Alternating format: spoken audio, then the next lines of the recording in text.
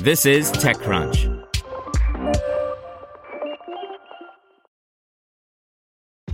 This episode is brought to you by ShipStation. You know, folks, I'm all about working smarter, not harder. Running a successful e-commerce business can be really convoluted, and honestly, you have enough going on, so I want to introduce you guys to ShipStation. I love using ShipStation because it makes it so much easier to automate all my shipping tasks, and I can manage all my orders in one simple dashboard. Work less and ship more with ShipStation, the innovative tool that helps turn your shipping challenges into opportunities for growth.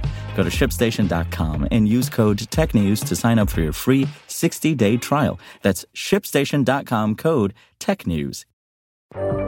This is TechCrunch. Here's your Daily Crunch. A large chunk of the internet dropped offline yesterday. Some of the most popular sites, apps, and services on the internet were down, including UPS and FedEx, Airbnb, Fidelity, and others are reporting Steam, LastPass, and the PlayStation Network are all experiencing downtime.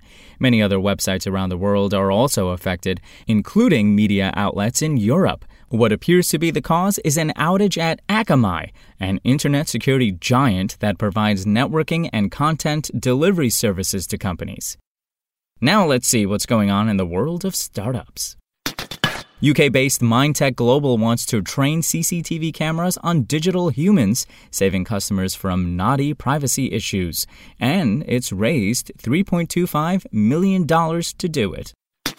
SendLane, a San Diego-based multi-channel marketing automation platform, has $20 million in new capital. Its goal is to help customers use data on consumers to help keep shoppers loyal and spend more.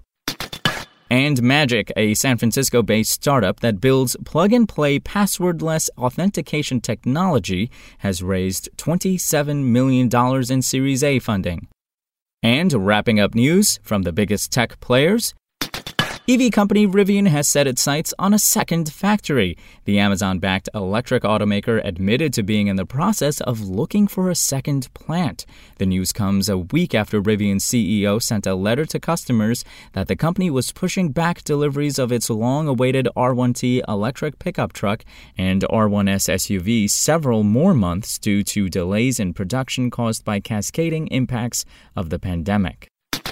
Tesla will secure nickel from the commodity production giant BHP, the automaker's latest move to secure direct sources of raw materials that are projected to surge in demand before the decade is out. BHP's Nickel West division will supply an undisclosed amount of the mineral from its mines in Western Australia. The two companies also agreed to work together to increase battery supply chain sustainability and to identify ways to decrease carbon emissions from their respective operations using energy storage paired with renewable energy.